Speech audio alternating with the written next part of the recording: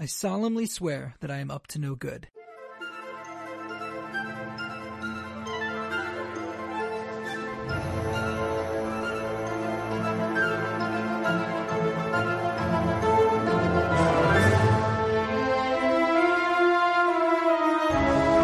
Hello and welcome to The Portkey on the Merc with the Movie Blog podcast feed. Every other week, we're reviewing one Harry Potter movie, or whenever these come out, because they don't come out on time.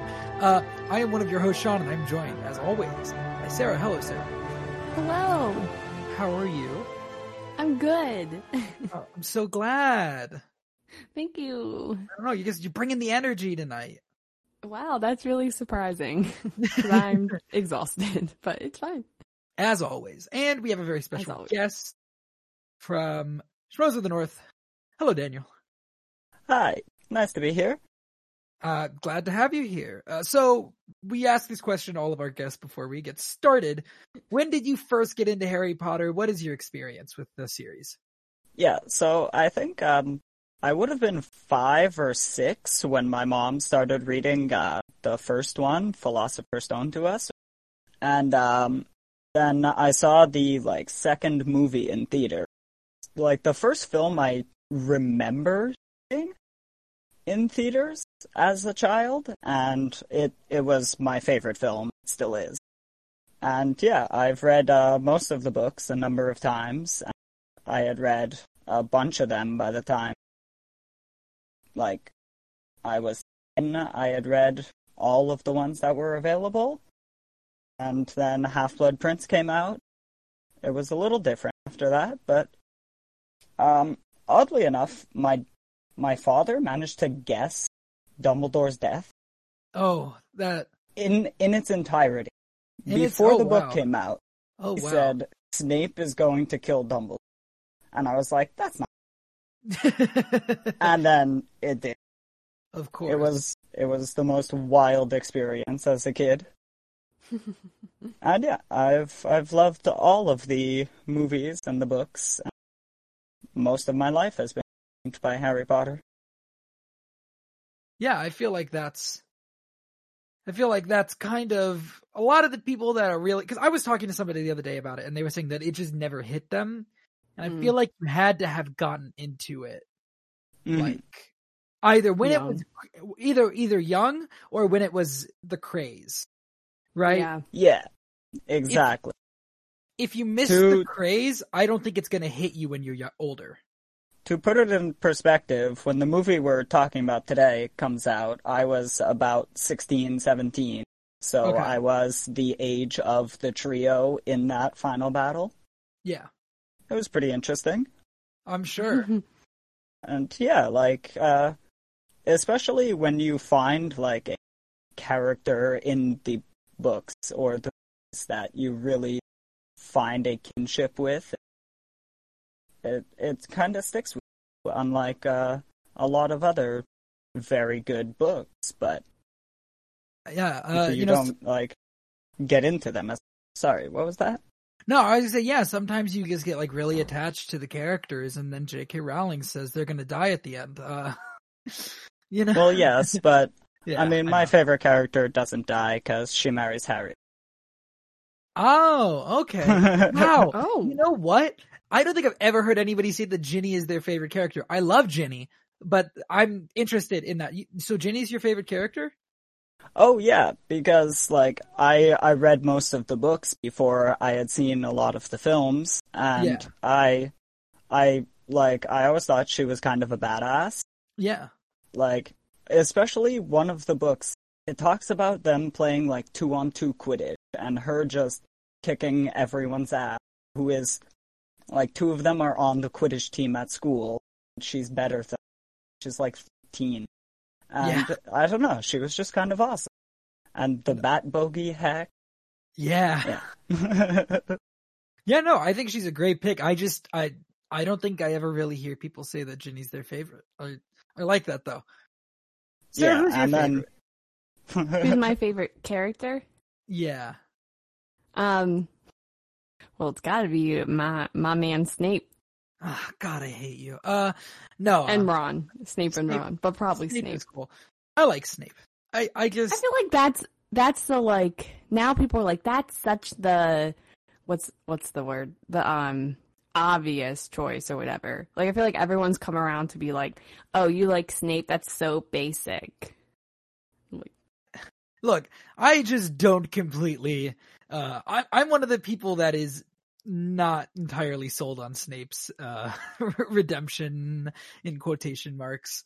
We'll talk about it. See, I don't think his redemption is deserved either, but that doesn't take away from him being a character. No, I do agree. I do agree that he's a cool character, but I feel like, I think he's like a well-written character, but I think a lot of the people that are like, oh, I love Snape, he was a good guy all along. I'm like, was he? Was he a good guy all along? No. I'm not that person. He's a terrible person, but I just, I really like what she did. And I don't know, I just really like the character, even though he's a terrible character. Maybe that's why I like him. You know, I do think he's a well-written character. I just don't think he was a good person the whole time, like a lot of people say now. Snape was a good guy the entire time. I don't know about that. He wasn't. Everything was selfish. It was still motivated selfishly. Like, he's still a terrible, like, character. But I like that. Like, I like that he was unapologetically just like, I'm evil, I'm terrible. I just care about Lily. I don't really care about this kid I'm protecting. I care about his mom. Like, I don't know. Like, to me, I'm like, that's so interesting. Like, it's just such. Like, I don't think I've read a character like that. I care about his mom. Like, I could care less about Harry. Like, that's I don't know. To me, I'm just a like, take. oh. Yeah. All right, let's get into the actual movie. Today we're covering Harry Potter and the Deathly Hallows Part 2, directed by David Yates, written by Steve Kloves, released July 15th, 2011, 4 days before my birthday. And the score was done, like the last movie, by Alexander Desplat. All right, I'll go last on the actual thoughts. Daniel, what do you think of this movie? Like, overall, general, do you like the movie? What do you think about it? I actually really like this movie. Like, despite the various changes, it is, like, very entertaining. And, like, they do manage to score the big moments. And I do have one gripe with it, but it's more along with the part 1. And okay. I think that the Gringotts heist should have been in part 1. Yeah. Like, it should have ended with a victory for the heroes and for Voldemort. And then, like, a cliffhanger of them diving off the dragon would have been perfect. But, I mean, there was a lot to put into these two movies, so. Yeah, I mean, the last third of the book is enough to be its own movie. Yes. Which, it's just the Battle of Hogwarts. Yeah. I think it is a tough book to adapt because it's like the first 2/3 are too much for one movie. In my opinion, it's too much for one movie, but not enough for two movies. But the entire last third is enough for a whole movie. So you end up with like 2.5 movies worth of book in there, and you have to do something with that. So I'm sympathetic to the struggle of trying to adapt book 7. But we'll get a little bit more into that in a minute. Sarah, what do you think about Deathly Hallows Part 2? I remember really, really liking it when I watched it in the theater and being like, I feel like it's kind of like the Endgame comparison where like, this is the greatest wrap up, and I was like so emotional and stuff. And then when I watch it by itself, I'm kind of like, oh, okay, like, it's okay. It's clearly the part 2 of part 1. I do want to touch on the score. To me, always reminds me of The Hunger Games. It sounds just like The Hunger Games. I've never seen The Hunger Games. Well, that's our next review show. No, I'm just kidding. But you can tell the difference from obviously like the very beginning, like Chamber of Secrets score. It's very, very different style, but it feels like a lot of those movies around that time in like 2011 where they all came out with like that kind of I don't know. I don't know how to describe it, but I'm just like, this is literally the Hunger Games. This is all the like dystopian young adult movies in 2011 on. Like they all sound like this, and like that bothers me because like it doesn't feel like Harry Potter anymore. It just kind of feels like it fits in with everything else. But that's my one little nitpick. But I mean, it's okay. It's good, I guess. I don't know. It's And what about interesting you, you Sean? say that. Oh no, I want to hear what Daniel was about to say. Yeah, it's Before I go interesting you say that because a friend pointed out to me recently that it's in either the first or second movie. John Williams' score for the Quidditch match sounds very much like it belongs in a Star Wars movie, which the Yes. prequels came out Yeah. about around the same time as that. And you notice like, well, I mean, these guys do the scores for everything, so you Yeah. start to notice similarities in their. I mean, what's his name? I can't remember it, but his noise is the bwah. Hans Yeah. Zimmer. Yeah. Yes, exactly. Every score is the same. Yeah. yeah, Well- yeah. Yeah, I believe it's Chamber of Secrets, and it's that there's a bit of the Quidditch music that sounds exactly like the chase scene at the beginning of Attack of the Clones. Yes. Me and Yeah. my husband said the same exact thing when we watched it, and we looked up, and he was like, yeah, it's literally the same. Yeah. I run a Harry Potter themed Dungeons and Dragons game, and That I is use it amazing. as my battle music. That is amazing. Yeah, my dungeon love that. my dungeon master screen is a 3D puzzle of the Hogwarts castle. Wait, okay, so like are they players, are they playing as students and they're like going through the years? Or They are students, but they are like the regular Dungeons and Dragons classes. Okay. There's a whole story as to why there's old magic. okay. Yeah. That sounds awesome. It's pretty fun. We've only had one session, but I've had about 4 other ones planned, and figuring out Quidditch is interesting but fun. So, okay. Deathly Hallows. Sorry to go off track a No, little bit no, there. I'm dreading the rest of this. As a finale to the 7 movies that came before, I think it's pretty good.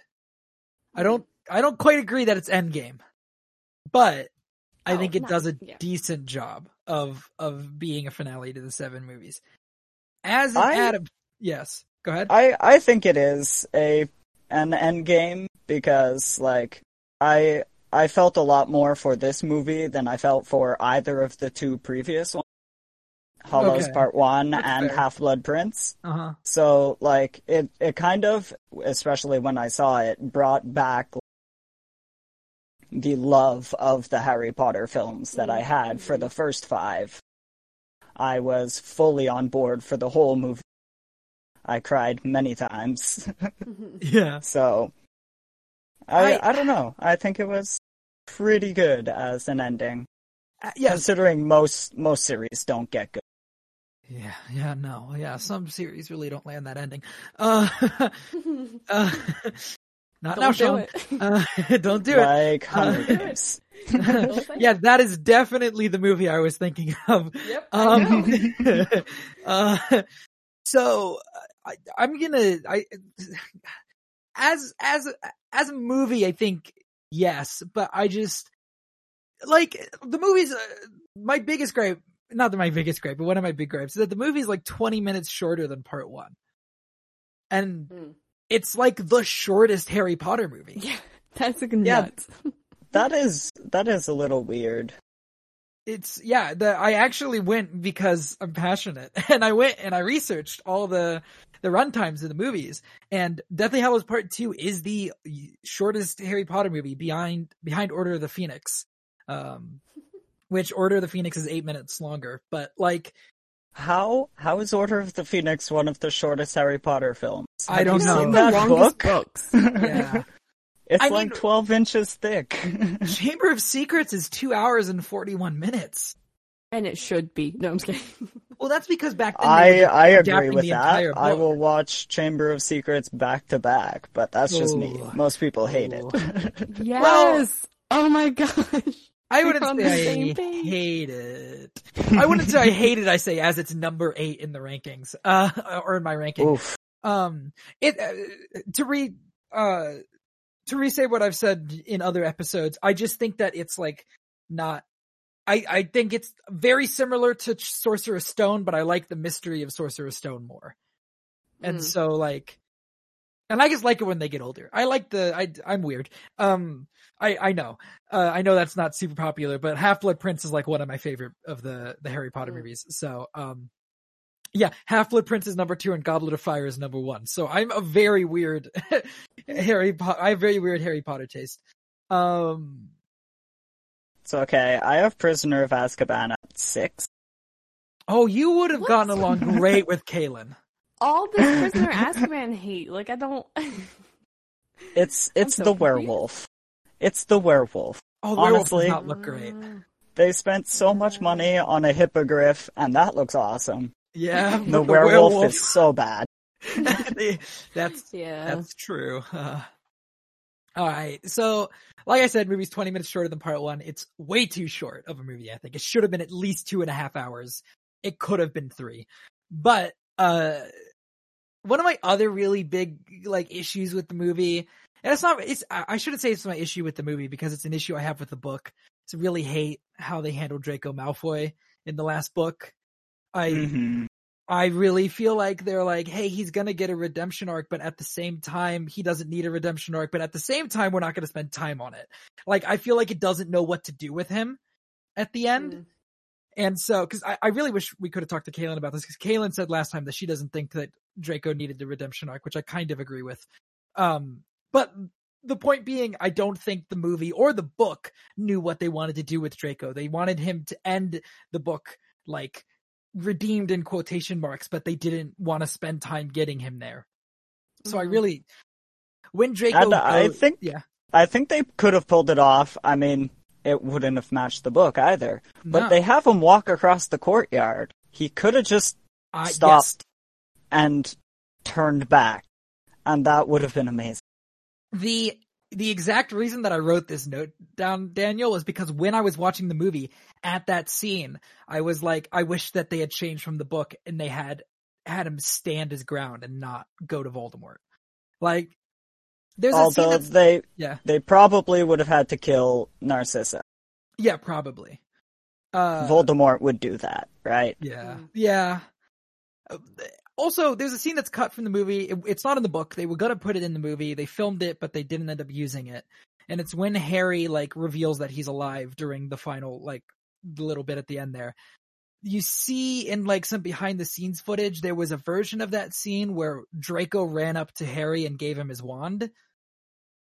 And I really wish they had kept that in, because I don't think it would have fixed all the it wouldn't have fixed Draco Malfoy as a character for me, but it would have gone a long way in a place that the book doesn't.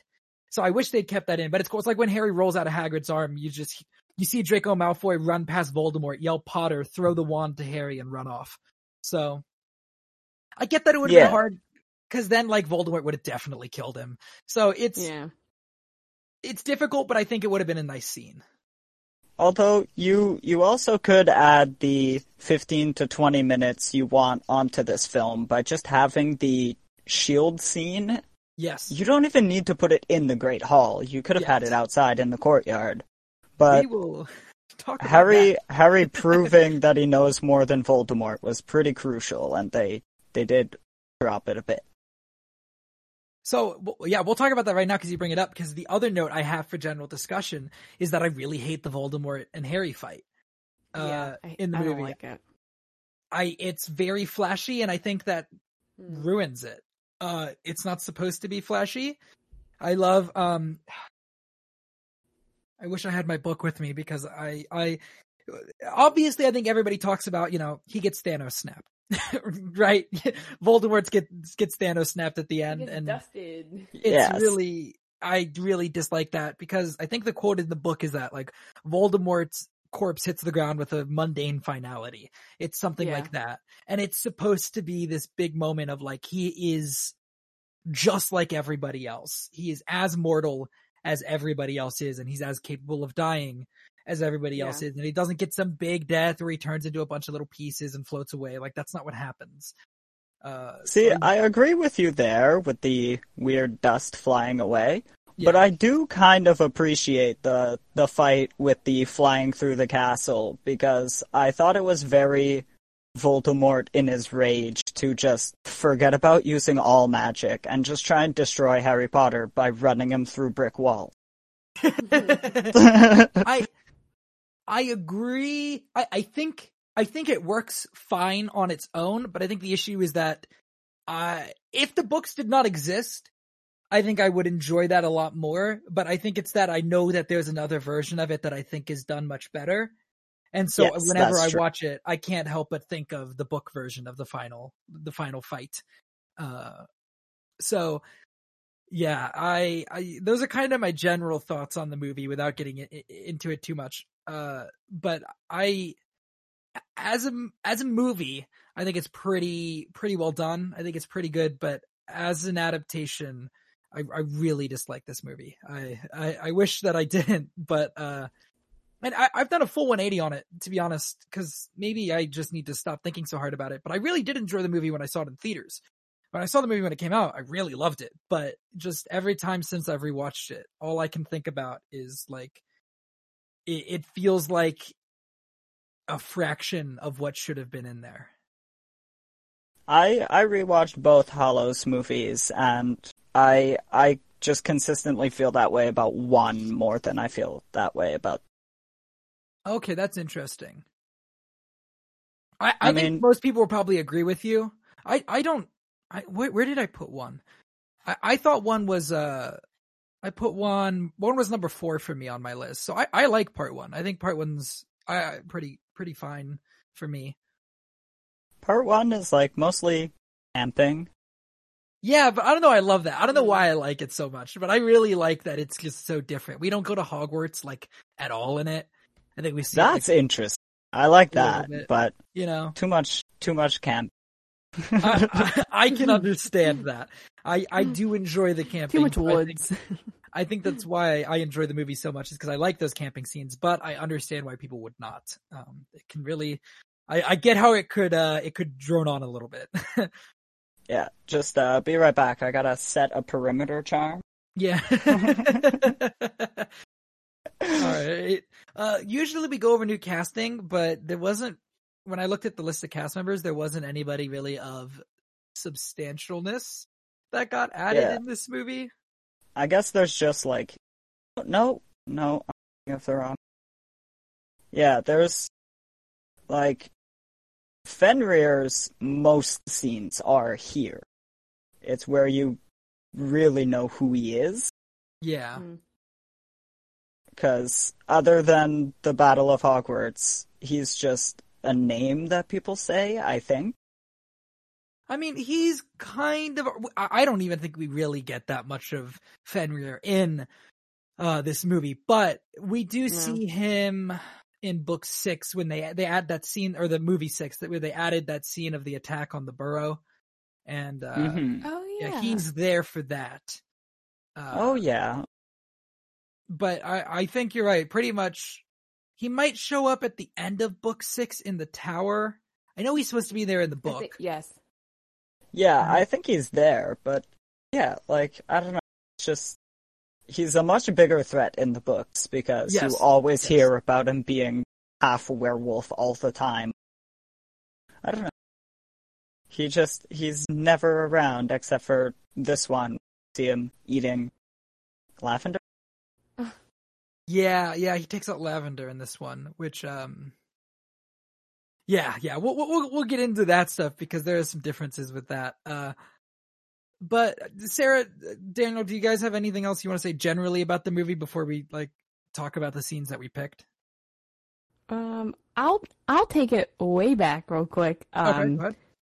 To what you said about Malfoy. I actually really like how their story ended. Like, I don't know. I like that they just kind of ran away and got out of the whole battle. Like, I didn't really need him to be redeemed.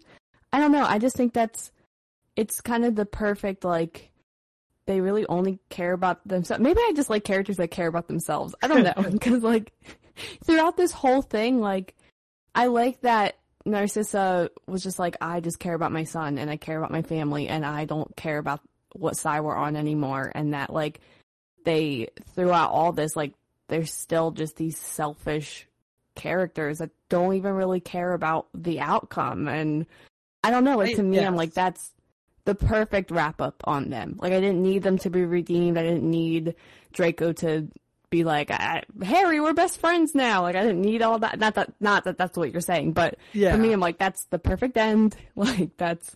I would agree. How I would agree if that was the end, but it's not, because we see Draco 19 years later, and him and Harry nod at each other, and they're like, "Yeah, all right, we're fine." Like, if I was that. Harry, like, no, I get that. I get why it's like fine, but I feel like if I was Harry and this dude who like just ran away when everybody else was, I don't think that he'd be as cool with Malfoy.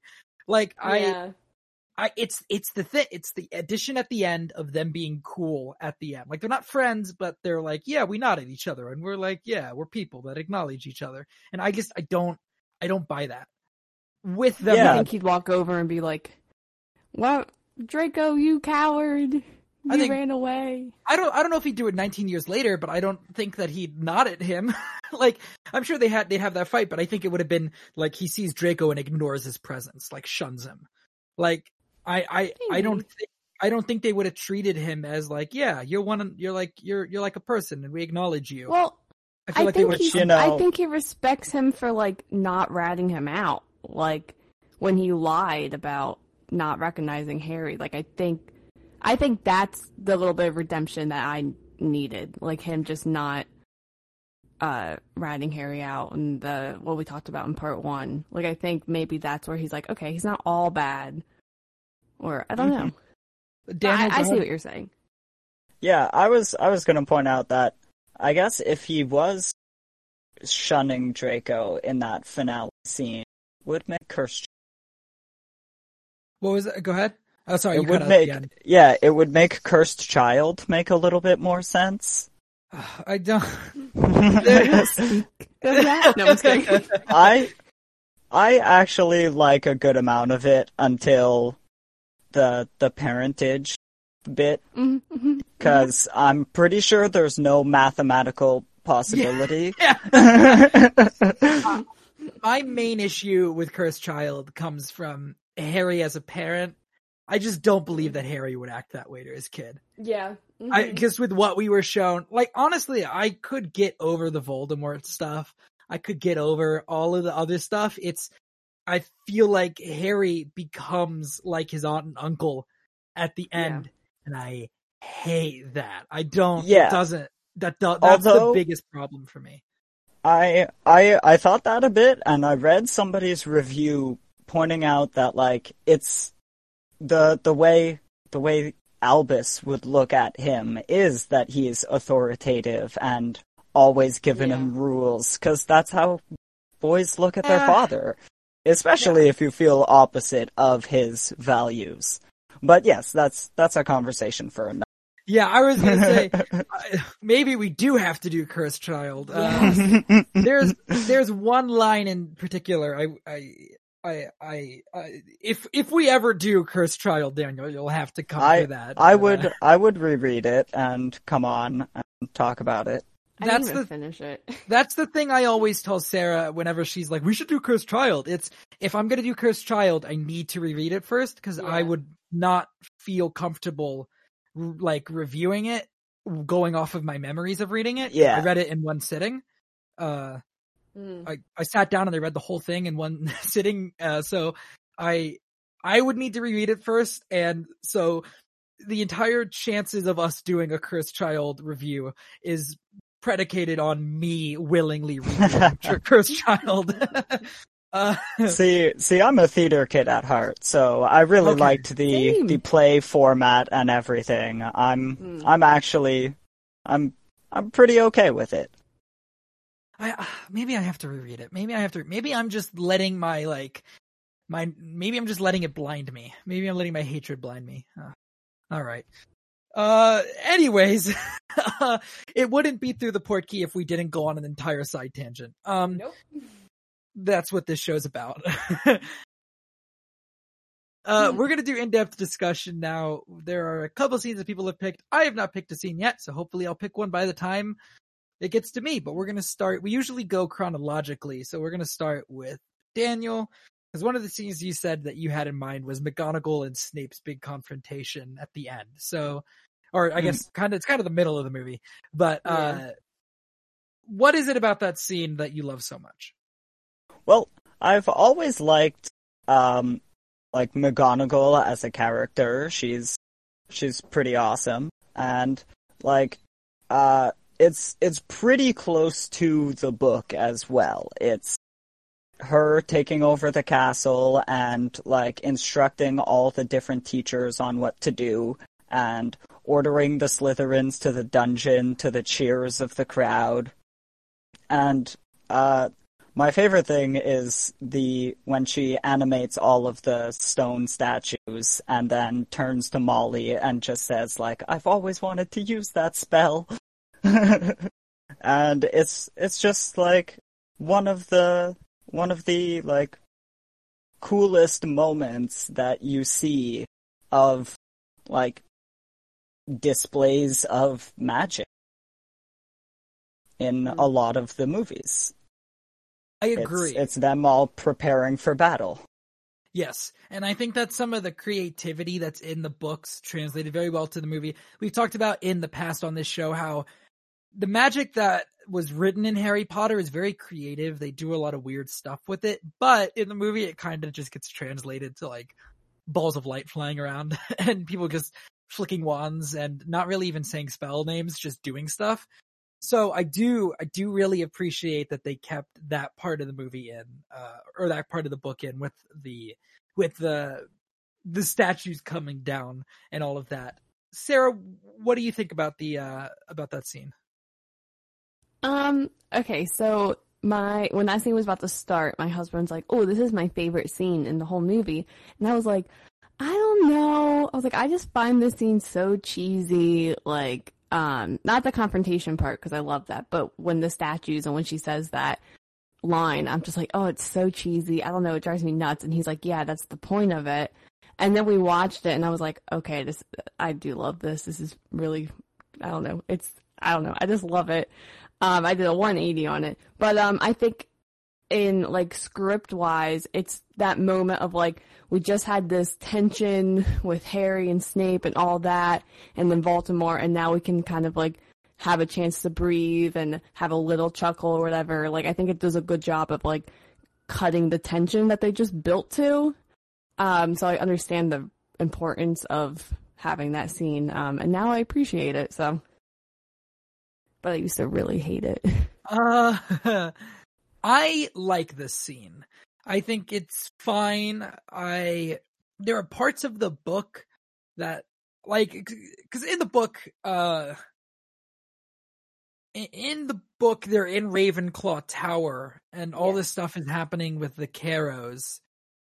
She actually sends Sir Cadogan to go round people up as well. Which isn't in the fucking. He's not is he in the movies? Who's that? What? yeah, exactly. No. I think he's in some unedited footage in the first one, and they decided they didn't like the look of it. But the ghosts look awesome. They do. So, because in the book, this is part of the stuff, because I wrote down the differences, and there's a lot of them. Because in the book, I love Amicus Carrow spits in McGonagall's face, and then Harry throws off the cloak and uses the Cruciatus curse on him until he passes out. And I love you get to see in that moment just how much the students love McGonagall, even though they complain about her a lot. They're still when one of the Carrows, when Amicus spits in her face, immediately Harry jumps to the Cruciatus. Also, it's great that he can't perform the Cruciatus on Bellatrix with the rage of Sirius's death, but just insulting McGonagall's honor is enough to... I actually really... I don't know. I really like that bit. So I wish that had been in the movie, but also I think that what they replace it with also works. I think the scene in the Great Hall also works. I just like, it's a lot flashier almost in the book because like the duel between McGonagall and Snape, I mean, Flitwick and Sprout help McGonagall in the duel. Like it's the three of them against Snape in the book, and Slughorn is just kind of there, and he's like, I do like. There's a line in the movie where Slughorn is like, I've never lost my wand before, but this time I just could not find it until after the fighting ended, and I actually like that line because Slughorn's a coward. I laugh at it every time. I never noticed it until the last time I watched it for this. I did not notice that he says that, where he's like, I just could not find my wand. And I don't know why, but I noticed it this time and I was like, you know what? I didn't know that happened. I thought you were just joking. No, there's a line in the movie where he's like, I could not find my wand. I don't know where it went. It's never happened to me before. Wow, that's perfect. Which is perfect for Slughorn. Absolutely perfect. And I don't think that's in the book. I don't remember it from the book, but, yes, so. I'm not sure that it is either, but it's so perfectly good to his character. So. Yes. I think for the Slughorn's not majorly in. I mean, Slughorn's not majorly in the books either. Like he's in 6, and then that's about it. He shows up in 7, but not a whole lot. But the little bit of screen time that is it Jim Broadbent that plays him? Yeah, I think that's his name. Yeah, he's the guy from Moulin Rouge, and probably other things. But that's the first thing that pops. He's in Game of Thrones for a couple. Oh episodes. Yeah, he's in Game of Thrones. He's in a lot of things. Is he? Jim Broadbent. Yeah, he he plays one of the maesters. I think. Yeah, he does. He's like the he's in like one season and like 2 episodes. He is Archmaester Ebros. Yeah, he's the one that cures. Sure. He's in season 6. Sure. All right. I believe you. He's in like 1 episode, but it counts. According to Wikipedia, he's in 4 episodes, Sarah. You can't be a Game of Thrones fan if you don't know how many episodes Jim Broadbent was in. Well, actually, that character doesn't have any... That character has nothing to do in the books, and the only actual Archmaester that matters is Marwyn. So... Whoa! I should actually read the books. They're long and dense, but much better. Are they good? They are. I mean, I really enjoy the political aspects of the Game of Thrones series. Yeah, me too. There's a whole Dornish plot that is completely abandoned in the series that is a lot more scheming and political than it is outright warfare. I'll have to... Yeah. Yeah, it's my second favorite series. Oh, what's your first? Now I'm curious. I'm probably gonna edit a lot of this out, but I need to know. Yes, my first favorite series would be Harry Potter. Okay. Game of Makes sense. All right, Sarah, you chose the Room of Requirements on fire. Yes, I love that scene. Why do you love that scene? It's just visually great. I don't know. I love. I feel like these are all stupid answers. I don't know. They usually are. No, I'm kidding. Wow. I'm kidding. You know what? This movie's perfect. No, I'm just kidding. I think it's the one action scene in this movie that I will watch all the way through. Like the bank scene, I'm like, oh, I don't know. I kind of get bored. And this one, every time it comes on, I'm like, oh, here we are. This is like my favorite. I love when Ron is like chasing. I just love Ron in this whole scene, but he like chases Draco and he's like, "That's my girlfriend." And then when they're flying and they go back, and he's like, "Harry, if we die for them, I'm gonna kill you." Yeah. I just think like there's funny lines. It's just a fun scene. Like it's a fun action scene. It's kind of tense. You don't really know what's gonna happen. Daniel, what do you think about the scene in the Room of Requirement? Well, it's missing a one-line explanation of what that spell is, which is called Fiend Fight, and Yes. can destroy Horcruxes. Yeah. They never really talk about that, do they? No. Which but is it why they doesn't stab it with destroy a it. basilisk. That's why they Yeah. stab it with a basilisk fang Yeah. and kick it into the room. But in the books, the diadem falls into the flames and gets destroyed on its own. Mm-hmm. Because horrible dark magic. Yeah. I like this scene. I don't like. I feel like it's the scene that comes out of the movie, from book to movie. I feel like it's one of the better scenes in the movie. Mm-hmm. But yeah, I honestly don't have any strong thoughts either way on that scene. I guess I feel the same as you did with mine. It's just that I really like it, and I almost picked it as one of my favorite scenes. Chose a couple just in there were multiple people wanting to talk about this. Yeah. But I actually just decided not to because I really like the fact that, hey, one random follower of Voldemort's vision cast a spell that actually destroyed one of his Horcruxes. And so that's the one thing that I always wanted to happen in the movie. Just drop the thing by accident. Yeah. It would be that easy. Yeah. You even could have had those giant Voldemort faces chase them through the room. Yeah, the giant, yeah. Yeah. The scene I picked is, I picked one finally. Because, listen, it's hard because I honestly am looking at the breakdown in the movie, and I don't know if there are any scenes in this movie that I love. There are definitely some that I like, but, I decided to go with this one because it's the one addition to the movie from the book. Like, it's one of the changes from the book to the movie that I really like.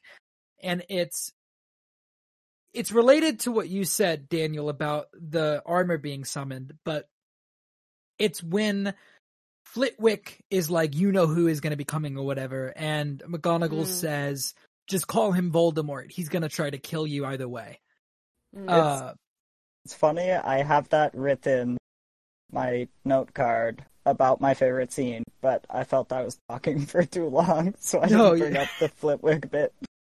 Yeah, that is one of the changes from the book to the movie that I actually really like, that I think serves the story in a better way, and I really, really, really love that bit. I don't know, Daniel, obviously you said that you were going to bring it up, but Sarah, do you have any strong thoughts about that scene, or is it just one that kind of happens? No, I do really like that scene. I think that's a really good line. And it kind of goes full circle with what Dumbledore is always saying, like, fear of the name increases fear of the person. Uh-huh. And yeah, I like, she's like, he's gonna kill you either way. And I'm like, yeah. She's right. Yeah, he is. Well, since Kaylin's not here, why don't, Daniel, you said you picked a couple, why don't you pick one more scene to bring up, and then we'll go to the differences. And this will go way, way back. Okay. It's just like when they show up, like, the Hogsmeade bit I'm not a huge fan of because the book changes are pretty significant. Mm-hmm. And I miss the Patronus bit. Yeah. But them actually arriving in the castle and what is it? Like the like Great Hall music. It's not even the like first arrival to Hogwarts music, but the very cheery just transition scene music starts playing, and it's just very, very touching. Yeah. And even the awkward moment with Ginny and and then him just saying like, we're looking for a thing. It might be Ravenclaws. There's not much to go on. Yeah. Yeah, I really like it. It's a one small happy scene in kind of the whole film. Yeah. No, I also really like that scene as well. Sarah, what do you think about that scene? Any strong thoughts? Not really. I mean, I always get mad when I see students that I'm like, they should have graduated years ago. Well, don't they also say in the book that some of the people that are staying there like have already graduated and they're like in the requirement? Yeah, to but help then you students see that are them in the there? Great Hall. Also, at one point in the final chapter of the book, they mentioned that all of the families of all of the students that stayed to fight show up. And Yeah. I was like, wait, what? Yeah, How did that's a we lot of summon that people. many people? That's a lot of people. Which Yeah. yeah. They got a lot of reinforcements in the book that actually Yes. don't even show up in the movie. Oh, and we will talk about that. Because we're about to start the differences portion of the podcast where I have a very long list of differences from the book to the movie. no. And I Oh, might yeah. choose to skip over them. I might be angry No. enough to bring them up, but we'll see. First of all, one of the first things that I realized what I do is I go to the Harry Potter wiki and I look at their big list of differences and I choose the ones that I think are of note enough that bother me enough to bring up, or you know, if it's a good change, I bring it up. Not a lot of good changes in this movie for me. The first thing I wrote down, Harry never shows Ollivander his broken wand and is never told that it can't be fixed.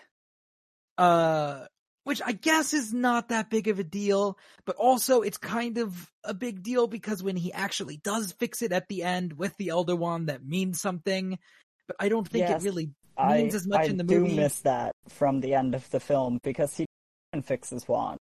He just breaks the Elder Wand, throws it off. Yeah, stupid. And I was like, no, fix your Phoenix Feather Wand. It's the most important object in the universe.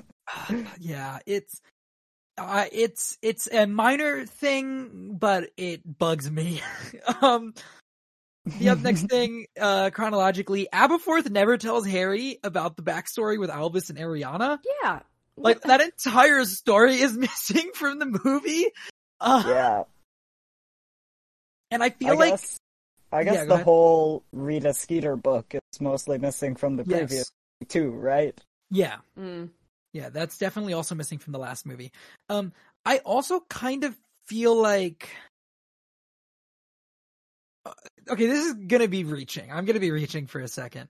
I'm a fan of Crimes of Grindelwald and the Fantastic Beasts movies overall. I like both the movies. I like Crimes of Grindelwald more than I like the first one. Okay. Yeah. I like the idea of the Crimes of Grindelwald. And I really wanted to see the Grindelwald story played out. The problem with it being in the Fantastic Beasts is I have to watch 4 or 5 movies about a character I know doesn't defeat Grindelwald in the end. Yeah. So are they gonna change the plot and make Eddie Redmayne, Newt Scamander defeat Grindelwald, or is Jude Law gonna step in? I feel like Jude Law's gonna. If they finish the movies, I think Jude Law's gonna step in. That's a big if. That being said, I thought the first one was fine, but I really liked the Grindelwald stuff, so I very much enjoyed the second movie more because it had more to do with Grindelwald, it had more to do with Dumbledore. And I feel they should have let her make those movies, but yes. throwing the Newt Scamander character is where I don't enjoy it. I understand. But I do think that part of the reason that the general audience might not buy into the Grindelwald stuff so much is because I feel like a lot of the general audience has not read the books. They know from the movies, you know. I feel like the Grindelwald stuff means so much more when you know about Albus and his backstory, and none of that is in the movies. You don't get told about their relationship. And I mean, the books also kind of gloss over it a little bit, but it's done better in the books at least. You don't know about the stuff with Ariana and Aberforth, and I feel like that's what drives a lot of the relationship between Albus and Grindelwald. And I don't think you can get that from Crimes of Grindelwald alone. I think you need to have that extra knowledge for it to work. So maybe it doesn't work as a movie very well, but that's really true. Although, like, actually this one doesn't ever explain that Lily's love is the thing that's protecting Harry. A lot of stuff they don't explain. We'll talk about that. Yeah. Like they really don't explain any of the profound magics that are what Voldemort is like. Did Voldemort make these movies? Because they overlook all of these ancient magics. No, I like that. But that's my stretch. My stretch is that, excluding the scene about Albus and Ariana and Aberforth, affected the Crimes of Grindelwald in a very roundabout way. It's a stretch, but I'm gonna say it anyways. The next thing, I wrote a lot down about this. It's Snape and Carrows summoning all the students to the Great Hall in the movie instead of Alecto seeing Harry in the Ravenclaw common room. Like, there's a whole lot about that I like. So first of all, in the book, Cho offers to take Harry to the Ravenclaw common room, but Ginny is like, no, Luna can take him. And I really like that. I wish they'd kept that in the movie.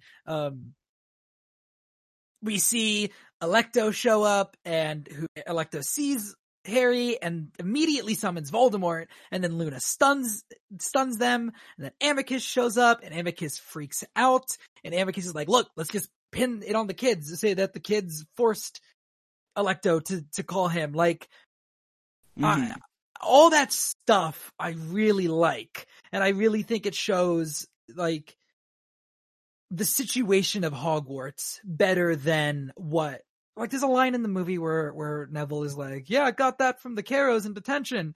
And I just feel like the actual scene of them in the Ravenclaw common room, I also just like getting to see Ravenclaw common room. We don't get to in the movies, but I don't know. I've got a question about the difference. Did you stumble across, does Neville proclaim his love for Luna in the book? I do not think so. I don't think so.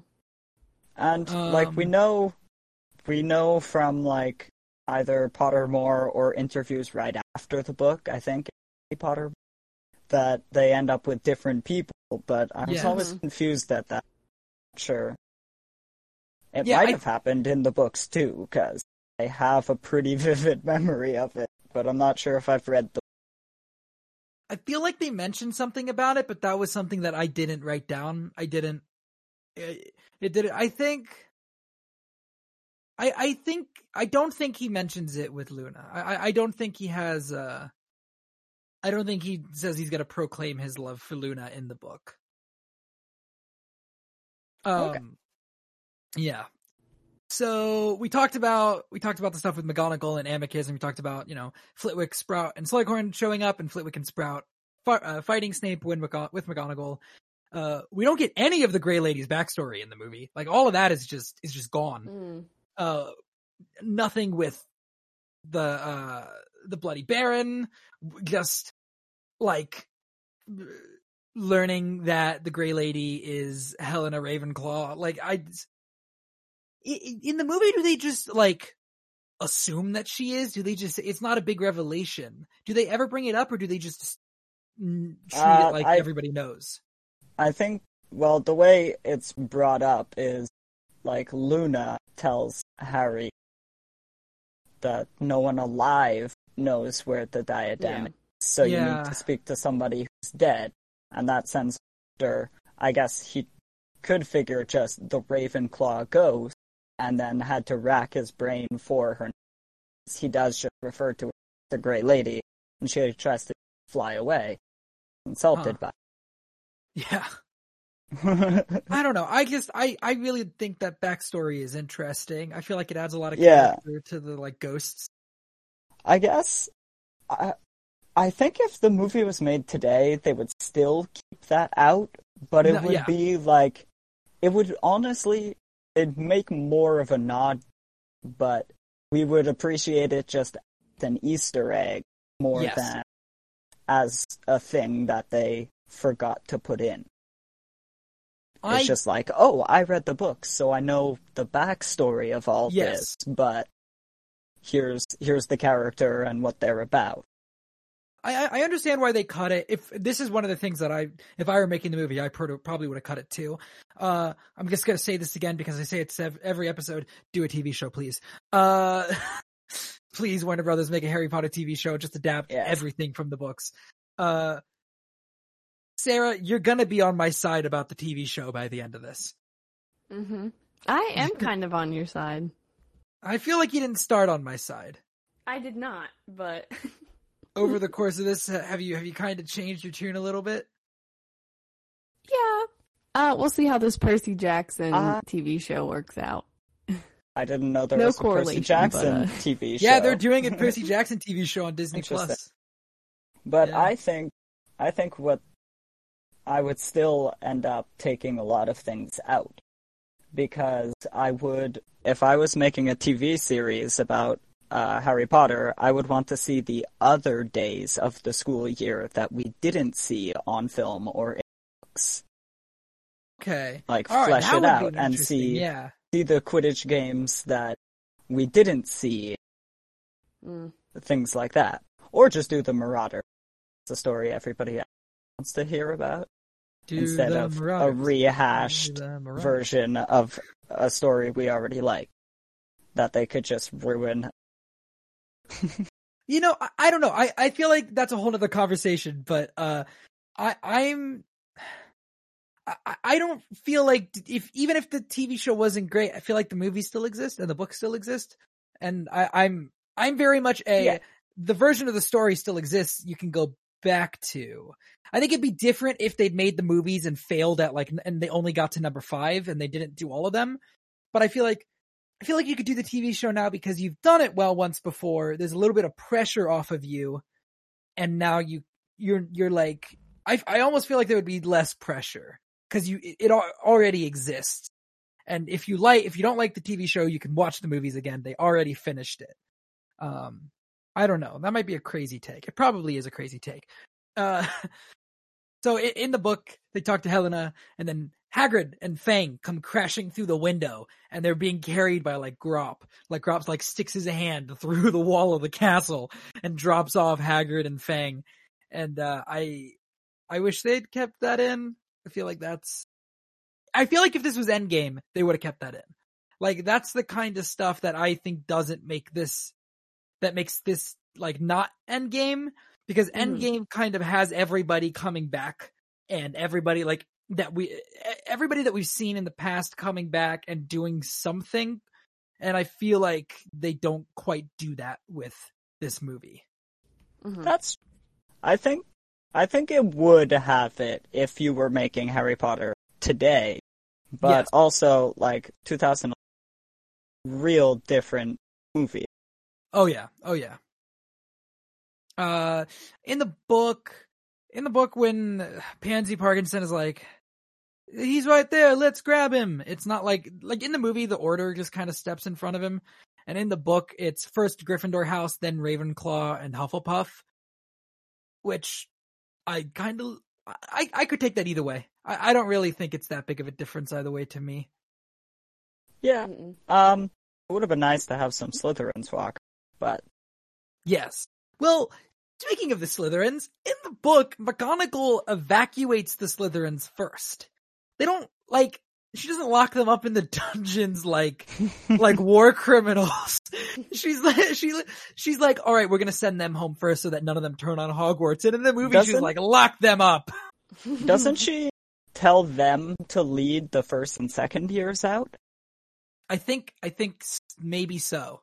I think that's the task that she puts on, Slughorn, Slytherin prefects. Yeah.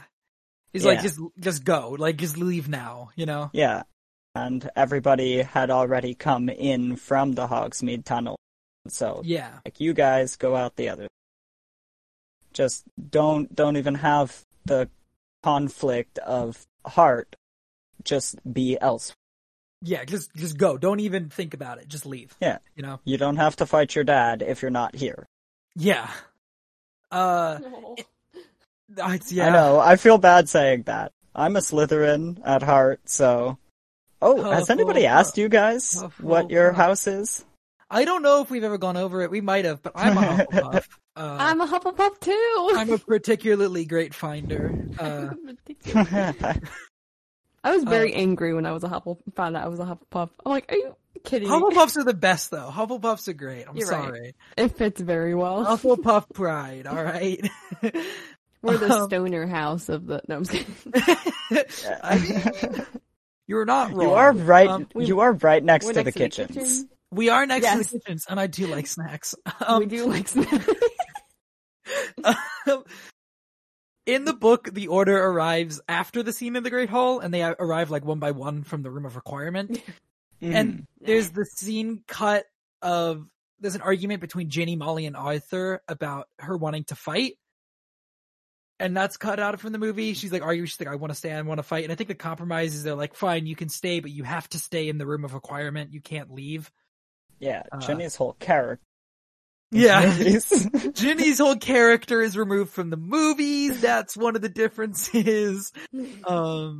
Bonnie Wright plays... Actually, she plays it very well, but she plays a cardboard cutout of the character. Yes, I agree. Not at all. No. Nope, not at all. They don't bring up the evacuation of the underage students. That's never mentioned in the movie that they're evacuating the underage students, and if you're 7th year and up, you can stay. Or if you're 17. As long as you're 17, you can stay. But if you're not 17, you gotta go. I talked about the change with Flitwick saying Voldemort that I liked. Ron and Hermione's kiss in the books is so much better. I'm sorry.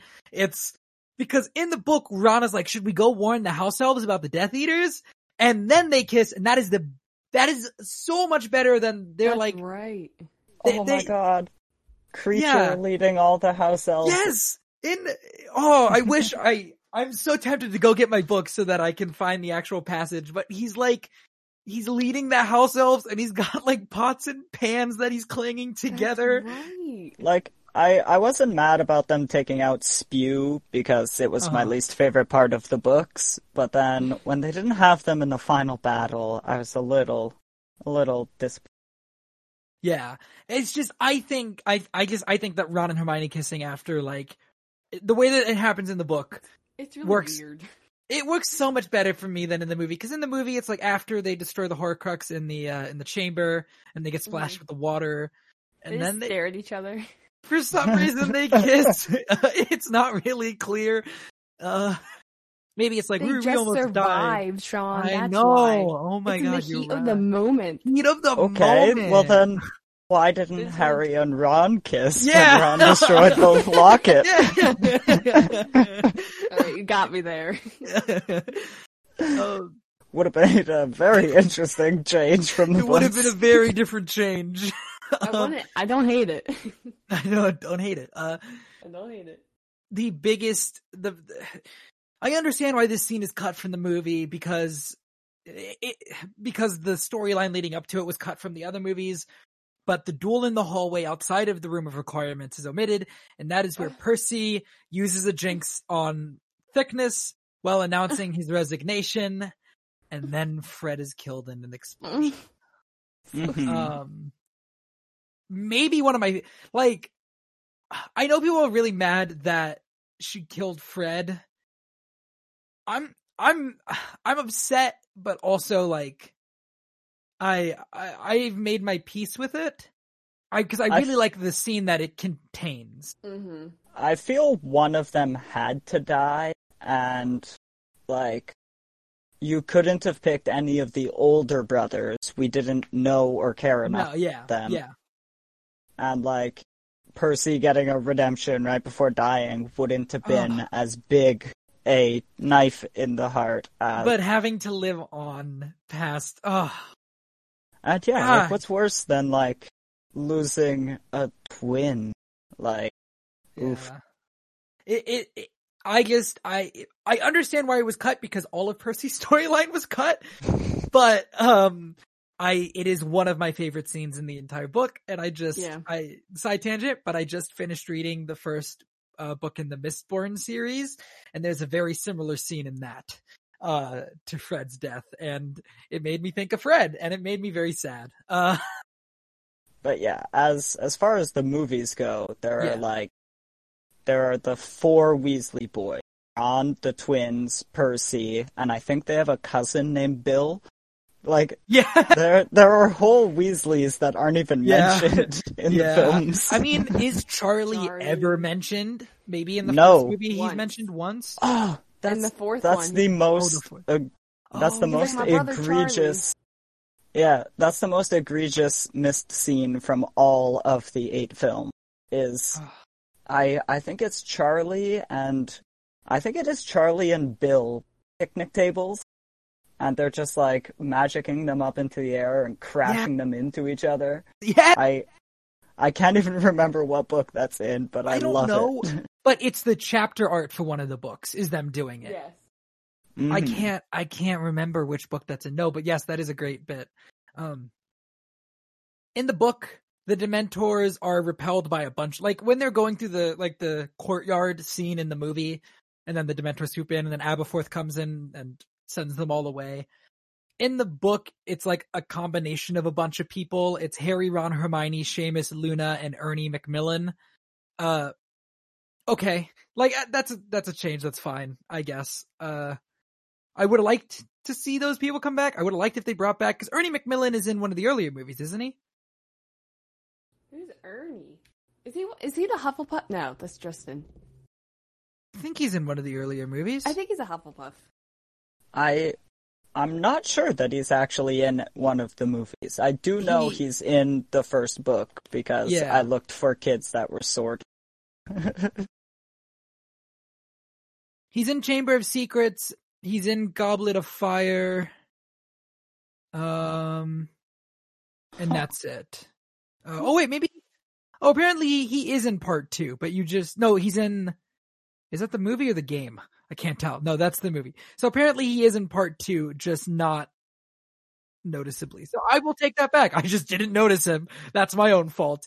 Well, did you really notice him in the books?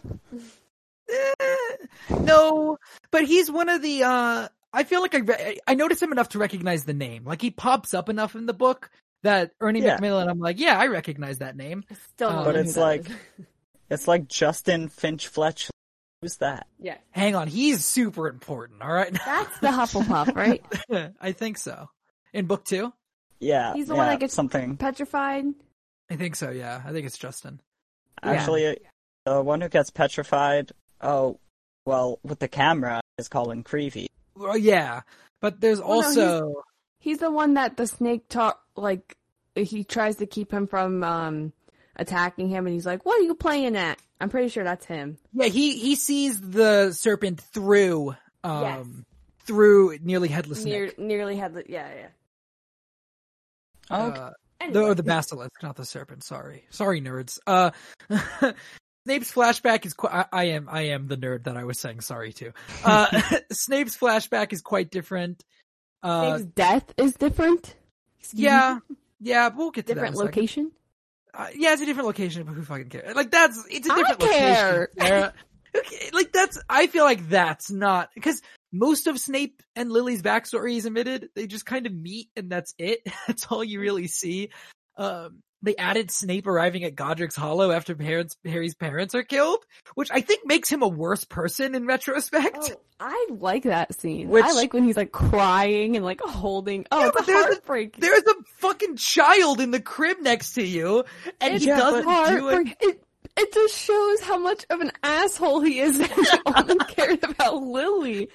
but if Harry's you were just gonna, staring at him and he's just like sobbing and crying. Oh, it's so good. Daniel. if you were gonna do that, he should have picked up the picture from the books and ripped it in half. Oh yeah. But But a perfect moment where in 2020 they would have thrown that Easter egg in, even if they weren't gonna mention the whole backstory. yeah. I guess that would have just been better. Just throw the information. If we cared enough, we'd have read the books, right? Yeah. I just imagine that when Snape is going up the steps, he just kicks James' bodies down the stairs. He just kind of kicks him as he walks by. He's like, yeah. He like carries Lily's like all gracefully. He's like kicking James down the steps. He's like, get out of the way. And he just like rolling it. yeah. Smashes his nose in. Just like, oh, that's for all those times you bullied me in high school. Yeah. Hagrid shows up and he's like, wow, Voldemort really mutilated James. Like, he really took out his frustrations on him. And the Snape's just like, yes, Voldemort did that. I'll give Snape this. Like, James Potter wasn't a better person than him. No, James is an asshole too. Yeah, until, like, he started being hunted by a like, crazy, psychopath. Yeah. James Potter was just such a... Yeah. That's the part, those are the parts of Snape's storyline that I really enjoy. Yeah. Is, like, the kind of, your dad was an asshole, kid. like, I know that you idolize your father or whatever, but your dad was a dick. I have an interesting theory that if James Potter had become evil, like if he had been a dark wizard, then Sirius is too loyal to him, he would have stayed. Pettigrew is too much of a coward, he would have stayed. But Lupin probably would have died at the hands of Sirius at some point. Mm. It's a thing I think about sometimes as a thought exercise. Yeah. I want to see the fucking alternate universe version where James Potter is evil. I just want to see more of the Marauders. I just want to see more Sirius Black, and Lupin. Oh, yes. Well, speaking of Lupin, alright, hang on. No, I can't. It was a good segue, but I do need to bring this up. There is one last thing missing from Snape's flashback. It's not revealed that so they never bring up the fact that Snape was the one that cursed off George's ear in the movie, but also they then in the movie never reveal that it was an accident and he was aiming for somebody else.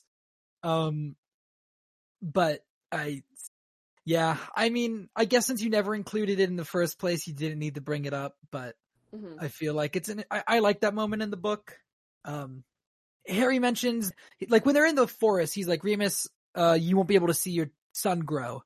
When is he told that Remus is having a kid? Yeah, what son? What son? Like, what do you...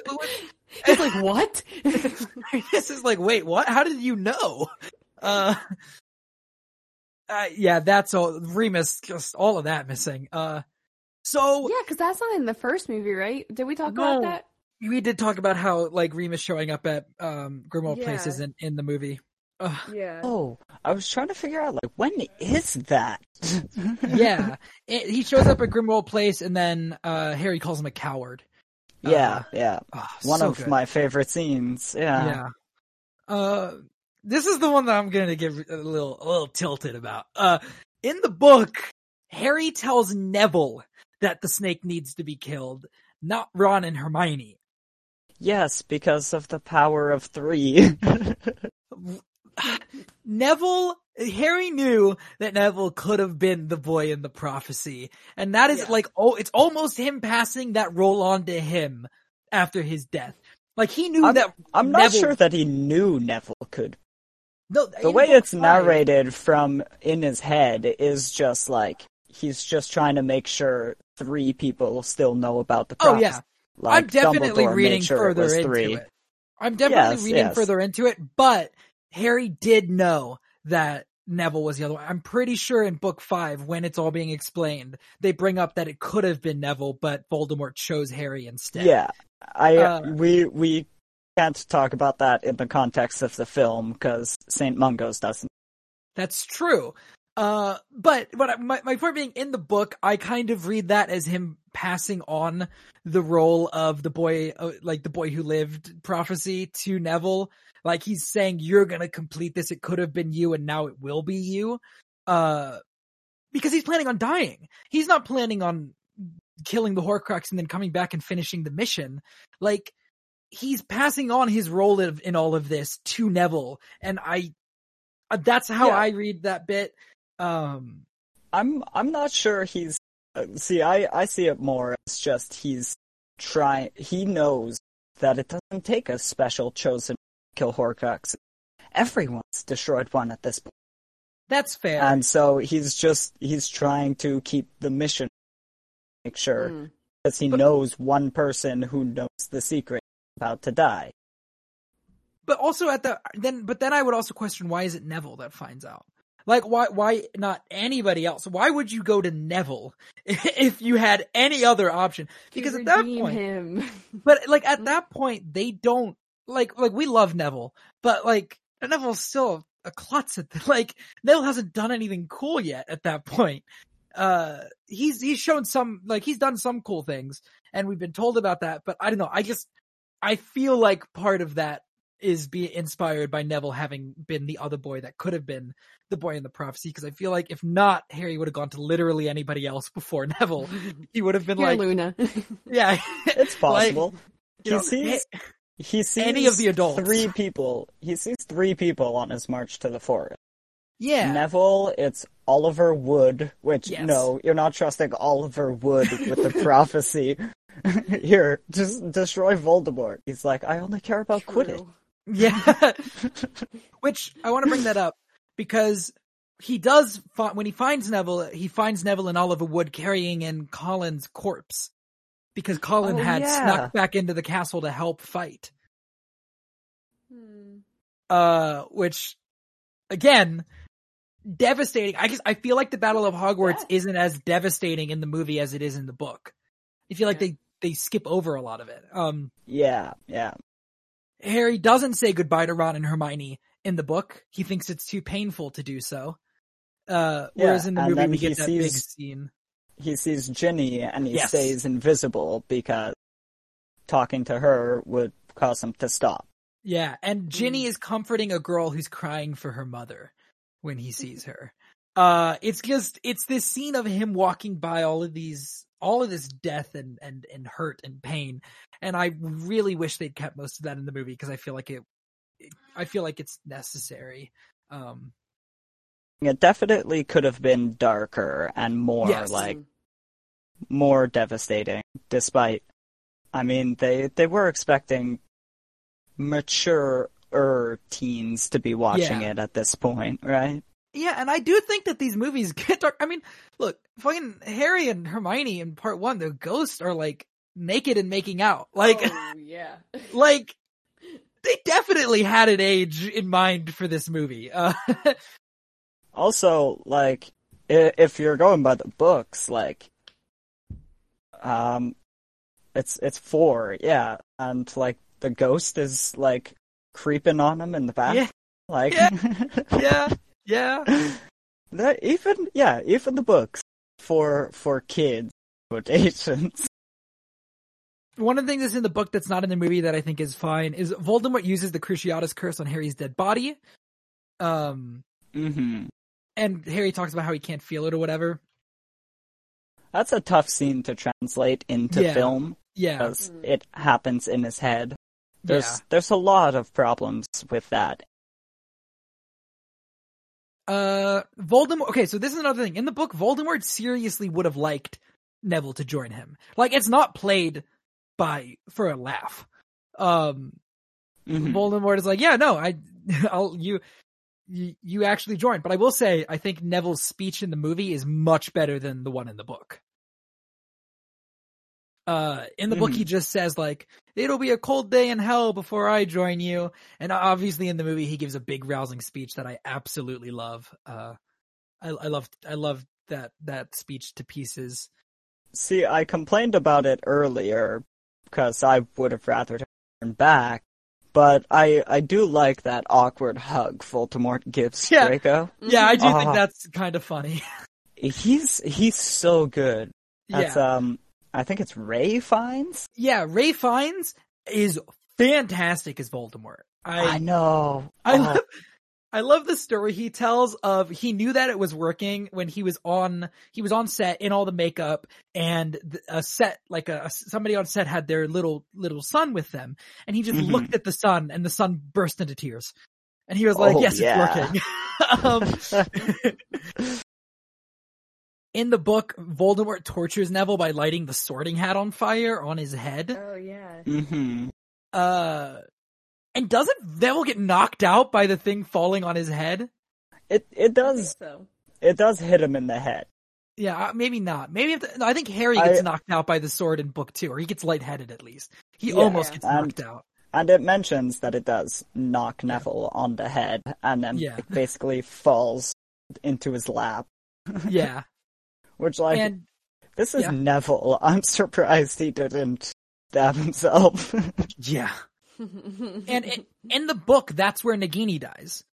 In that scene, like in the movie, Neville gets flown backwards, and Neville kills the snake right before Voldemort and Harry do their Avada Kedavra Expelliarmus thing. But in the book, Nagini is killed in that scene. So now for the really long one. This is the battle that we don't ever get to see, which is the battle. Like, yes. We get to kind of see it, but very barely, and it's the battle in the Great Hall. In the book, Harry does not reveal that he is alive until the very last minute. In the book, Trelawney is throwing prophecy orbs at the Death Eaters. Like, this would have been this would have been the assemble moment, like where there were centaurs and house elves and ghosts and poltergeists and Groff is in there. Orbs. Yeah. we see George Weasley and Lee Jordan take down Yaxley. Flitwick fights Dolohov. I went through and I wrote down every fight that we don't see. Another whole duel, like the duel with Voldemort. That's Kingsley and who else? Yes. 2 other people. It's McGonagall, Slughorn, and Shacklebolt. Kingsley, Slughorn, and McGonagall dueling Voldemort.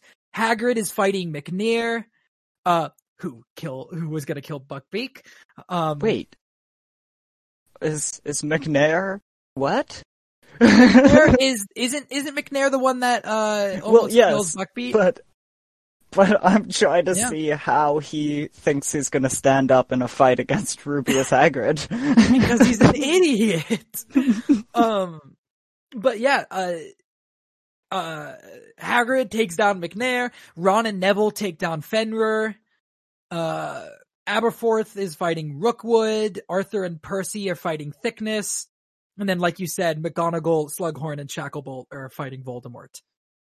And I think you just named 10 characters that if you hadn't read the books, you don't know. But I still feel like if this, like in Endgame, we'd get the shots of the heroes like taking down a bunch of faceless enemies. Like, I don't think it really matters that you don't know who the enemy is, because pretty much everybody I mentioned, you would have, on the hero side, you'd recognize George, you'd recognize Flitwick, Hagrid, Ron and Neville, you'd recognize Aberforth, you'd recognize Arthur and Percy, you'd probably recognize McGonagall, Slughorn, Shacklebolt, like all of those people, and obviously you would have recognized Voldemort with them fighting him. But I feel like we don't get to see the hero moments of all of these other people. And I think I did watch it last week, so I'm a little foggy on it, but it's more like the Bellatrix duel isn't done as much justice either, I think. So, is she fighting all 3 of the girls at first? Yes. In the book, I wasn't sure if in the movie. Oh, in the movie. Oh, I think she might just throw a curse near Ginny, and that's when Molly jumps in. And it didn't seem as climactic as the book, because like Voldemort and Bellatrix standing back to back in the middle of the Great Hall, just taking on 6 different wizards. And it's great because, for people that don't know, Bellatrix is fighting Luna, Hermione, and Ginny at once, and then Bellatrix almost kills Ginny, and Harry, who had been beelining for Voldemort the entire time, doesn't even think about it. He just immediately changes course and begins to run at her, but Molly knocks him on his ass. Yep. And we do get in the movie, "Not my daughter, you bitch." So good. And, you know, Molly kills Bellatrix instead of Harry, who was obviously about to. And after this, Voldemort attempts to kill Ginny and Molly, and that is when Harry reveals himself. Yes, because it ricochets for no reason. Yeah. He throws up his massive shield throughout the Great Hall. And then it's very hard to explain this next bit. Yeah. So I really didn't even try in my notes because all I wrote is that Harry and pulls Voldemort. A villain monologue. Yes, he has a massive monologue and it's fantastic. It's so good. I love that monologue so much. I know it would have been hard to adapt, and Harry is only calling him Tom the entire time. Yeah. He just keeps calling him Tom or Riddle, and I love it. He never calls him Voldemort in that scene. I think he calls him Voldemort at the beginning. And yeah, then, he might. Yeah. Like, he calls him out as Voldemort. And then at one point he does say, the one thing you don't know, Riddle? Yeah. And that just sets Voldemort off, and then he, just switches to Tom and Riddle, and just keeps so addressing good. him by his plain old... And it works because in the book, I feel like they tried to make the final fight kind of really climactic in the movie, but it almost doesn't work for me because everything that we're told up until that point, in the book, we know Harry's going to win that final duel. That there's no way that Voldemort kills him as long as things play out the way that they're going to. As long as Voldemort tries to kill him with the Elder Wand, it will not work. Yes. And I feel like it's kind of explained in the movie, but I feel like they do it afterwards. They just explain it more with only the wand, and they leave the other stuff of, like, the Harry's blood being in Voldemort, which has Lily's charm in both of them. All of that extra stuff. That, again, would just be hard to just... translate onto movie. Yeah. What do you just have to have somebody explain these things? And if we learned anything from Hollows Part 1, having 92 people just explain a thing isn't a super great film. Do it as a TV show and you can do all those They need to get it. stories from, like, so many people in that first one. I know. And you don't even get all of any. No. Sad. I'm gonna say this. Voldemort's death is ruined, in my opinion. I think that the death in the movie is ruined. I think it's a terrible death for him. I understand why they decided to do it. I understand why it's, like, visually better.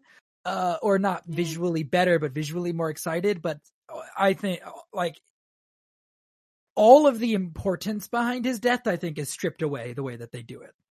Yeah. He should have died a regular mortal death. And with everybody able to see it. Yeah. And the one thing that I don't like, and another change, well, it's not even a book to movie. I'm not sure if they colors, but they changed Expelliarmus from blue to red at some point. When did yeah, they did. Because look, all of the spells are just flashy colors in the movies. Like, there is no, like... Except, like, they do have, like, Harry's spell is blue for most of the series, but in this final battle, and he doesn't even say Expelliarmus, but I know he does. Yeah, they just both throw their wands at each other, like, And his is red and green, Gryffindor and Slytherin, and all of these dichotomies, but it's not even consistent with your own films when it's been blue this whole time. It was weird. Yeah. Maybe it just didn't show in the bright daylight of the courtyard, same way they made a green lightsaber in Star Wars. Yeah, exactly. That's exactly what I was going to say. That's the same thing in Star Wars with Luke's lightsaber. In the book, I guess you didn't need to put this in the movie, but because we know it, but in the book, Harry recognizes that he's the Master of Death, and he chooses to give it up. You could say the same thing happens in the movie, they just don't bring attention to it. He leaves the Resurrection Stone in the forest, he keeps the cloak, and he leaves the Elder Wand in Dumbledore's grave after repairing his own wand instead of snapping it. Which I could leave it either way. I even disagree with that in the books, because, like, it was technically his wand, but I don't think you could truly be Master of Death without holding the three. And Fair enough, he yeah. does drop the stone before he ever picks up the wand. But I think his point is that he's the only one that knows kind of where the stone is, so if he just went and grabbed it, he would, you know. I don't think... I think Death would have went and picked it up when Harry dropped it. That's yes. I want to see that. I want to see Harry show up and Death just be like, no! You don't get this! Harry walks over and then, like, I'm not sure which character I'd have. Oh, have Pettigrew pop out of it and pick the stone up off the ground and hand it to Death. Yeah, there you go. Yeah. It'd be interesting. Now I'm rewriting the book. Yeah. The post-battle gathering at Hogwarts is kind of omitted. The Malfoys are there in the book. The Malfoys are at the post-battle sitting there looking like they don't belong. Which they don't. And the final massive difference for me that I wrote down is that we don't see Teddy Lupin in the ending. We don't see Remus's kid. Yeah, but we don't even know who Remus's kid is, so it's very hard to... It makes sense. Yeah, it makes sense for why it's cut, but still, do a TV show, please. Dear God. Honestly, it'd be a stretch for a lot of people to remember who Tonks is at that. Oh, yeah. I think Tonks is a much harder pull for most people than Lupin. Yeah, and the problem is, like, she actually is pretty memorable in the book. Yeah. Because she's not like, she's of the quotation mark, adults in the series, she's the one that's closest to their age. Yeah. Like, second closest to their age, meant because Sirius. Yeah, because Sirius. Oh, Sirius. But yeah, those are all the differences I have written down. Is there anything I didn't hit on that you guys can remember that you want to bring up? Because I hit on a lot. No. I'm trying to think of when this thing starts, because I watched both Deathly Hallows movies 2 days in a row. I just have the whole, like, 4-hour block in my head. This one starts... Where does this movie start? It starts with Voldemort opening up Dumbledore's grave. That's where the last one ends. No, but it's it also starts there. Then it cuts to... It cuts Ron's to them not at back the house. yet. Yeah. Oh, yeah. Ron hasn't... Which, yeah, isn't that scene a little different too? Because isn't I forget what the goblin's name is, but isn't he like rude to Hermione the whole time? Like every time she would ask him questions, he would just like say, I just remember, and I remember Harry being like, "You're gonna talk to her, you're gonna like respect her or whatever," because she'll like ask him questions, and he's just like whispering mudblood and like all that stuff. But I don't remember if that's in my head. Well, Ollivander. That might be a creature as well. Probably. Yeah, that's. I think I'm mixing them all. That might have been creature, because he was a black family house elf, so he would be racist towards mudbloods. The like, even he calls like Weasley blood traitor in the book. Yes. Ollivander in the movie. In the first movie, they show his admiration for Voldemort. He has a weird, like, he's very powerful though. Like, he's a terrible person, but very strong. And that's in the second book as well. I quote that all the time. It's a great quote. The bit from the Phoenix Feathers. Yes. Curious. You should be destined for this wand. brother gave you that scar. So good. It's so good. Great choice of casting for all of it. Oh yeah, rip John Hurt. But yeah, because they cut that out of the movie. He doesn't kind of have his admiration for Voldemort that he does in the first movie, and he does in the 7th book. But yeah, any other differences you guys want to bring up? Not specifically. All right then. We're gonna go ahead. We're gonna update our rankings then. Sarah, I'm gonna start with you. Actually, you know what? No, Daniel, we're gonna start with you because I don't have any of your ranking. So I'm gonna make you on the spot right now. How would you rank the 8 movies? Well, I do have them already written out, and they might change a little bit as I'm saying, but the number 1 movie for me is Chamber of Secrets. Okay. And it's because it's the first one I ever watched.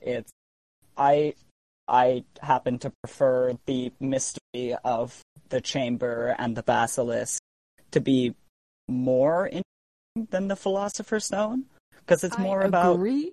It's more about Slytherin. It's more about Riddle, and also just especially in combination with the books, it's my favorite all around.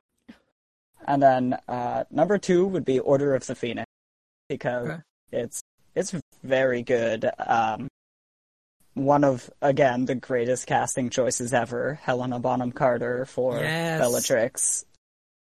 Her just dancing through the minute, cackling about killing Sirius Black.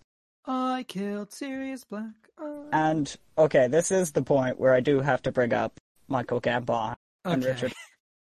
I do not think Richard Harris could have pulled off this duel in Order of the Phoenix. I agree, yeah. Because while he was a fantastic actor and a decent Dumbledore, he was a little too old to have imposed the strength that Dumbledore shows. And Michael Gambon does it very well in that movie. Much better than he did in Goblin. Yeah, what I've said in the past is that Richard Harris does a fantastic job playing the Dumbledore. In my opinion, does a fantastic job playing the Dumbledore of books 1 and 2, where he's very mystical, he's very mysterious, he's extremely old in the eyes of the kids, and I think Michael Gambon does a perfect job playing the Dumbledore that we learn about as we we learn the Dumbledore you find out he actually because I don't think Dumbledore's a good guy. Oh god, that's another conversation. We'll be here forever. That is too much of a conversation. But I agree with you. Yes, and then 3rd would be Philosopher's Stone, the one that started it all. And 4, I have Goblet of Fire. Okay. I'd probably have Prisoner of Azkaban here, except I drop it 2 spots for the. And also, I'm not a huge fan of, I don't know, the way it was made is different from the first 2, and then the last one, it's very different. Yeah. And it just doesn't play the same way the book did at all. So Goblet of Fire, book 4, at number 4. Then 5, I have this one, Deathly Hallows 2. Okay. And then 6, Prisoner of Azkaban. 7, Half-Blood Prince. And 8, Deathly Hallows Part 1. Oh, wow, okay. Yes. All right.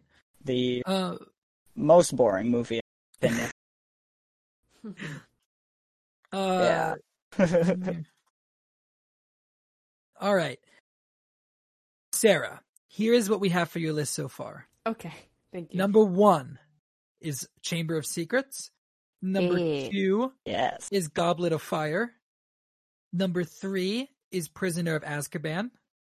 Number 4 is Order of the Phoenix. Number 5 is Sorcerer's Stone. Number 6 is Deathly Hallows Part 1. And number 7 is Half-Blood Prince. Oh, man. I'm like, what? So God. We have Chamber of Secrets and Half-Blood Prince in the same spot. Hey. Just wait till we get to mine. Oh I've heard some of them at least. Yeah. I think I know your rankings up to Goblet. I have no idea. Do you want me to do mine? Because I have it built. Yeah, do yours, I think. Well, you could just go in reverse order. Would you rather watch Oh, Deathly yeah. Hallows Part 2 or Half-Blood Prince? On their own, just next week. Oh, probably part 2. I don't like Alright. Half-Blood Prince. I don't know what the rest of the list is. All right. Would you rather watch part 1 or part 2 of Deathly Part Hallows? 2. Okay.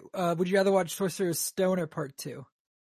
Sorcerer's Stone. All right, then here it is. It is number 6. Alright, yeah, that sounds about right. Uh, That's a good spat. you always have to give me trouble. Yep. That's my Mine, job. to go over what it was before, it was number 1, Goblet of Fire. Number 2, Half-Blood Prince. Number 3, Prisoner of Azkaban. Number 4, Deathly Hallows Part 1. 5, Sorcerer's Stone. Yeah.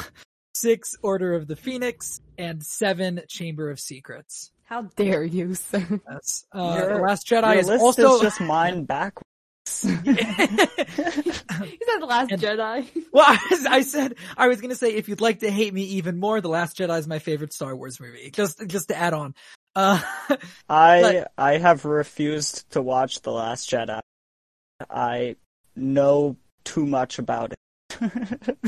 But I also find it very fun to just not have seen it, and people just get even angrier at you for not having watched it and not having an opinion on it than having one that disagrees with them.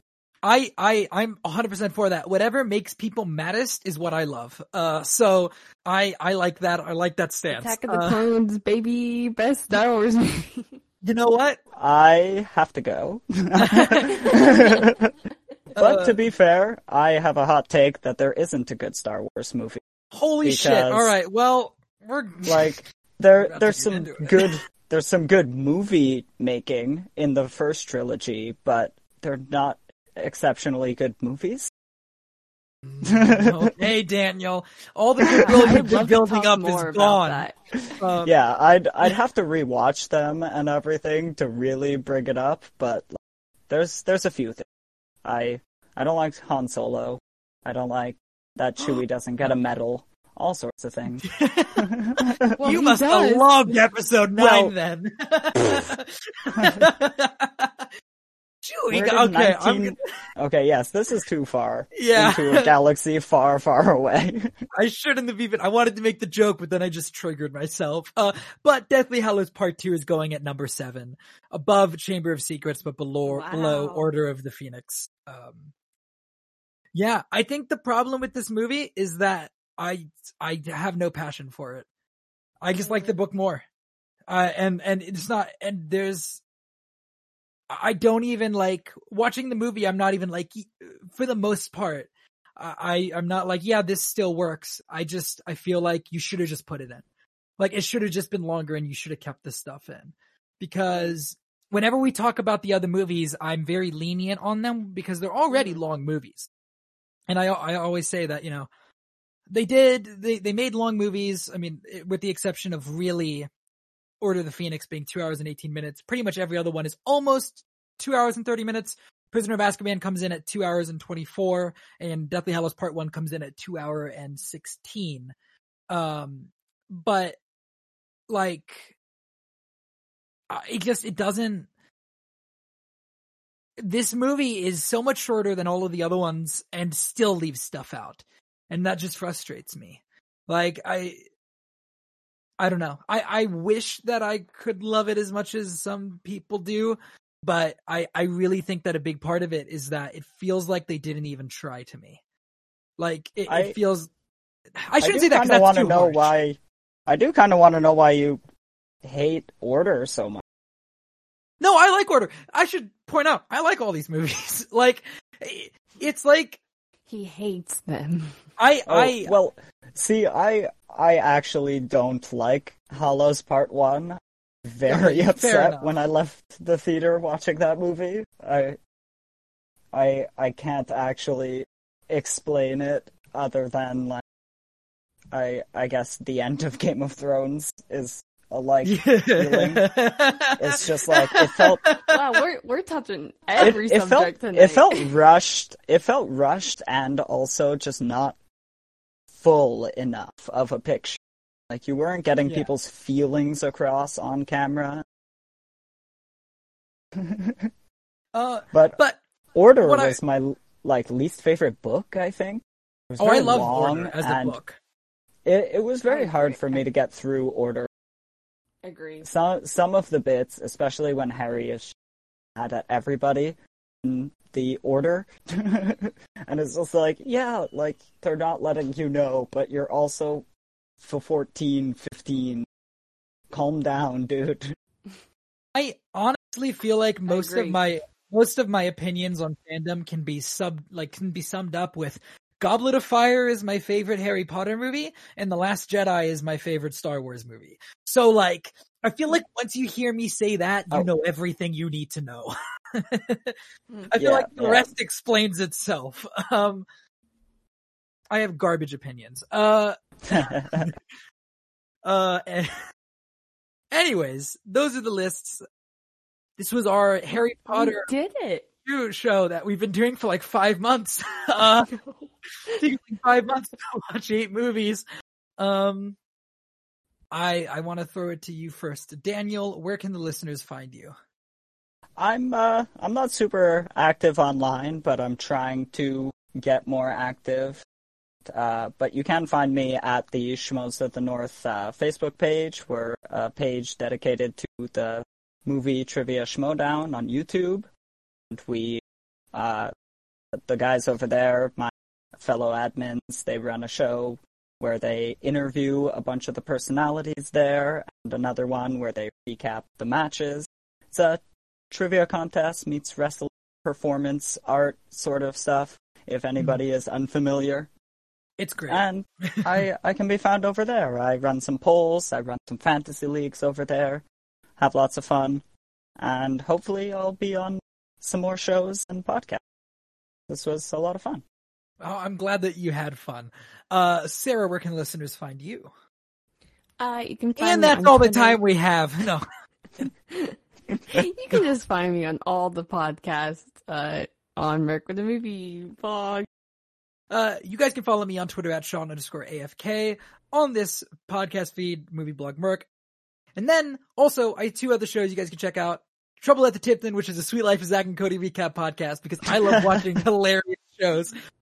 That's at Trouble at Tipton on Twitter. Also, I do a Power Rangers recap podcast, because I have great taste in things. That's good. I've been meaning to check that out. It's a show that I do. At Go Into the Grid on Twitter. No, it's a lot of fun. At Go Into the Grid on Twitter to check that out. Oh, shoot. You guys can find this show and others on the Merc with the Movie blog podcast feed, which can be located on, ready? Here we go.